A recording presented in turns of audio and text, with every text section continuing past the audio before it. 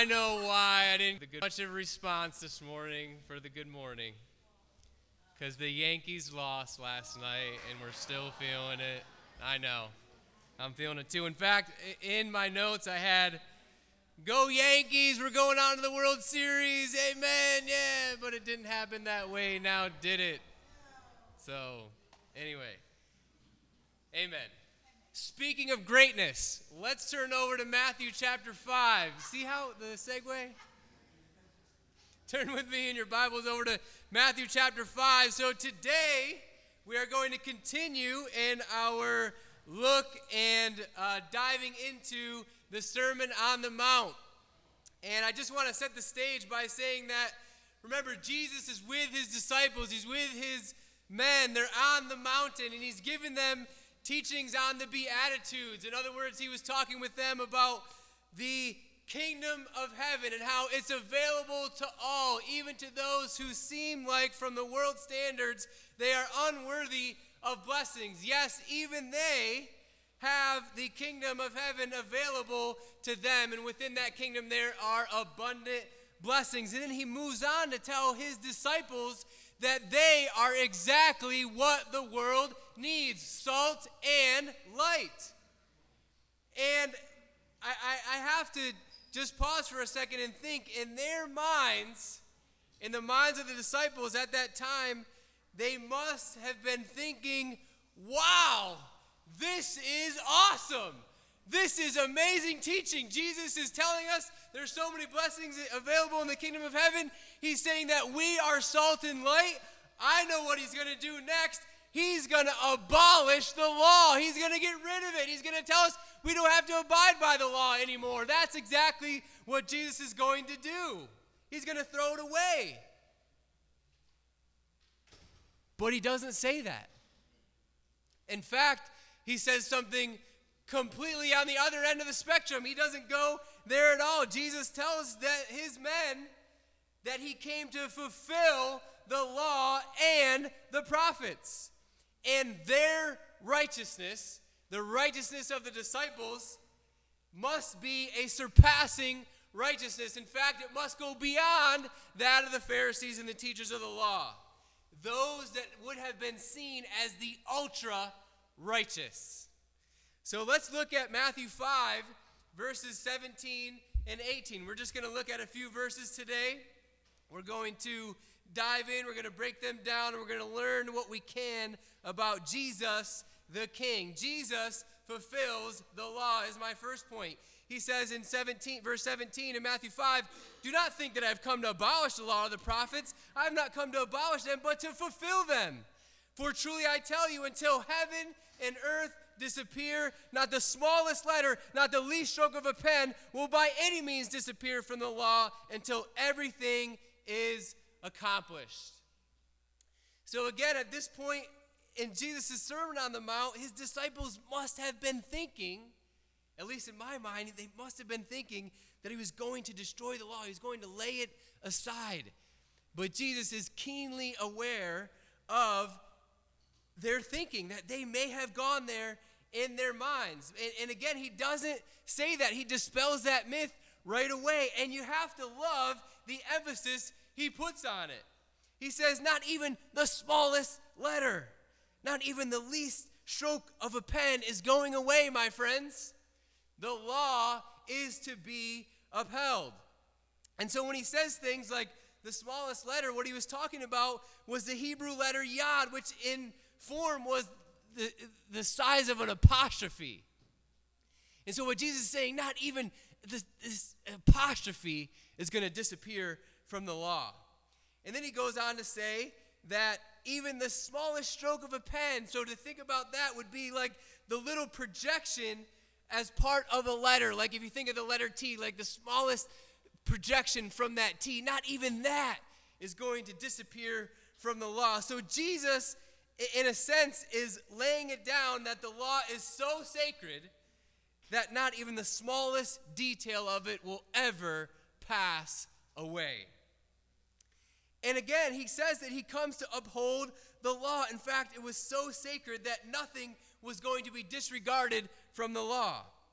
And he says that he, as the Messiah, came to fulfill both the law and the prophets. In a sense, he says that he came to clarify the law and the prophets. One scholar said, in fact, this scholar happens to be in the room, Dr. G. Steve Kennard, in his book, Crowning the King. He didn't tell me I had to say this, but I thought, oh, this is really a good explanation of this. He said, Jesus came to heighten our understanding concerning the law. Throughout this section, and so he's talking about this section that's to come, he uses the formula, you have heard that it was said, but I say unto you. Jesus takes ethical statements from the Old Testament and reinterprets them, showing the deeper, more radical heart behind them. And that's exactly what is meant there. When we're talking about him fulfilling the law, when we're talking about him clarifying the law, what Jesus shows us is the deeper, more radical heart behind the law that helps us to fulfill the law. It's not about just holding to the actions. It's about having the right heart that helps us to keep the law. And it's the heart that needs to be right. It's the heart that needs transformation. Out of the right heart flows right actions. And you see, the teachers of the law, what they did was they took the law and they tried to create all these rules around the law that if people held to those rules, they wouldn't even come close to breaking the law. So they created these rules, and the Pharisees tried to hold to every single one of those little rules to prevent them from breaking the law. And in many ways, they did hold to those rules. And they had a form of righteousness that was unmatched. And Jesus helps us to see that that's wrong. That in fact, that's not righteousness at all. We need to have the right heart. Later in Matthew, chapter 23, verse 26, he calls them out. He says, blind Pharisee, first clean the inside of the cup and dish, and then the outside will become clean. It's about the heart. That's what Jesus is after. Jesus fulfills and clarifies the law, not only in the way that he taught himself, but in the way that he lived his life. Jesus tells us in Matthew 22, verse 37 through 40, Jesus replied, love the Lord your God with all your heart and with all your soul and with all your mind. This is the first and greatest commandment, and the second is like it. Love your neighbor as yourself. And check this out. It says, all the law and the prophets hang on these two commandments. Again, we're talking about love here. We're talking about the heart. That's what Jesus is after. That's the way in which he clarifies the law. And I think for the disciples, they were just off in their thinking. They were off in the way they were thinking about righteousness and the law and what Jesus was all about. And quite honestly, I think sometimes we can be off in our thinking about things as well. Have you ever thought you were going to the right place, but you really ended up someplace else? Has that ever happened to you before? Okay, well, it's happened to me before, and I want to tell you a story about this time that this happened to me.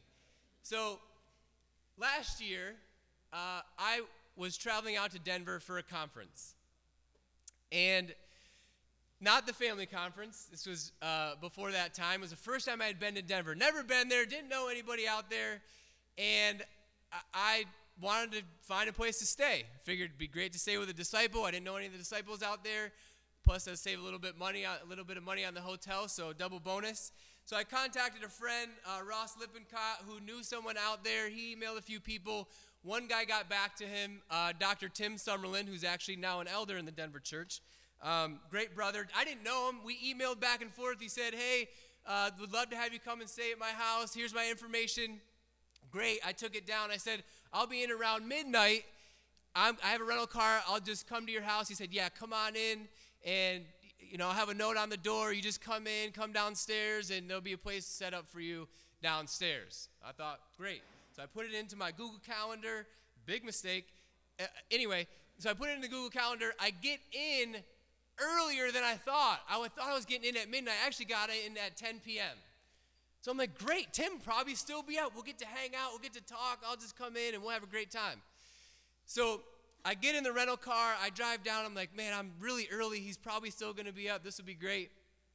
So I pull up to the house. And again, I've never been there. I don't know who Tim is. I've never met him. Don't know what he looks like. I go to the door, and there's no note on the door. But I figured he's probably still up. He didn't go to bed yet. Let me see if the door's open. So unlocked, as Tim said it would be. So I walk inside the house. And dog comes downstairs. Friendly dog, thankfully. You know, I'm playing with him a little bit. In the living room, right off to the main foyer, lights on in that room, TV's on, man is on the couch, laying down. I see the top of his head. Wouldn't matter anyway. I don't know what Tim looks like. I thought he was watching TV. I said, "Hey, Tim." Nothing. No response. And I thought, this is weird, but I'm going to just go with it because this is the address. So I take a few steps forward. I get a little bit closer, and I'm like, "Hi." I mean, anybody would have woken up at this point. I mean, it was pretty loud. It was obvious. I was really close to him. I didn't want to get too close to him because I don't really know him yet. Nothing. No movement. And I didn't know what to do. I thought, I guess I'll just go downstairs and get set up in my room. Tim fell asleep. He's tired. He's a school counselor. I'll just go downstairs and get all cozied up, and I'll talk to Tim in the morning. But I'm still, you know, there are questions in my mind. So I'm looking around the house. Maybe there's a Summerlin sign somewhere. I didn't see anything. I go downstairs. On the wall, it says, "Praise the Lord," you know, something like that. I was like, oh, yeah, it's a disciples' house, obviously. Who would have a "Praise the Lord," you know, picture in their house just sitting there? So I walk downstairs. The basement's a mess. All the doors are closed. I'm like, which room is mine? But I had to before I went in the room, I'm like, okay, I need to figure out if this is the right house or not. So I go to the back. I'm looking for pictures. I go to the back of the basement room. And so I'm deep in this guy's house. I don't even know if this is the right house. I'm deep in this guy's house. And I get to the back, and there are these two plaques on the wall. So it's a man and a woman. So it must have been, you know, some husband and wife. It says, "Joel and Sarah Burns." I'm in the wrong house. I about lost it. I mean, I grabbed my bag. I ran back upstairs. I was like, I hope the dog doesn't wake the guy up. I hope the guy doesn't wake up. I look at him. He's still passed out. I step outside the door. People, you got to be careful, man. You leave your doors unlocked. Crazy people might come in your house at night. So I come out of the house. I was like, what happened? I looked at my Google Calendar. I put in the wrong address. It was just off. Tim Summerlin's house was on the other side of the complex where I was. I mean, it was just a little ways away. When I was in this guy's house, deep in this guy's house, wrong guy's house, didn't wake up, could have got shot, right? That's what everybody tells me. I know that I didn't. I'm still alive. Amen. So I get to Tim's house, notes on the door, door's unlocked. You know, room's all set up for me. I go and see Tim early the next morning, you know, when he woke up to go to school and I was getting ready for the conference. I was like, "Tim, I am so glad that I found your house and that you're here and that you had it all set up for me. That could have been really bad."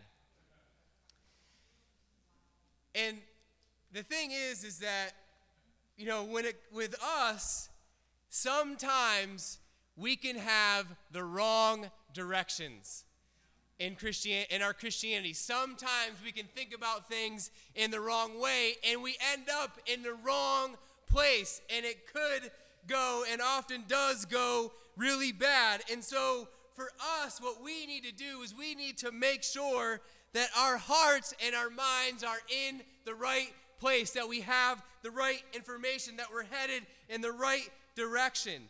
And we need to ask ourselves, is our Christianity really about Jesus?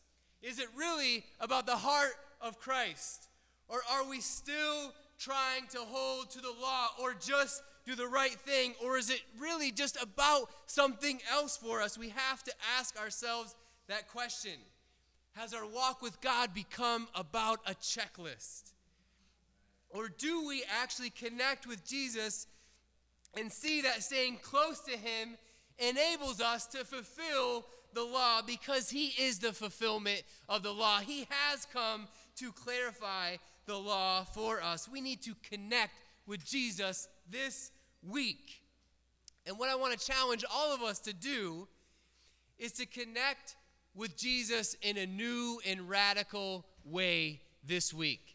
I think oftentimes we get so familiar with, well, this is the way that I connect with Jesus, and this is what I feel comfortable with. But sometimes we can become stale in that way of connecting. Sometimes we can become stale in our relationship with Jesus, and so we need to be connecting with him in new ways. And I want us to really go there with Jesus. Go deep with Jesus. Connect to the heart of Jesus. See him as being the fulfillment of the law and the prophets and everything that we need.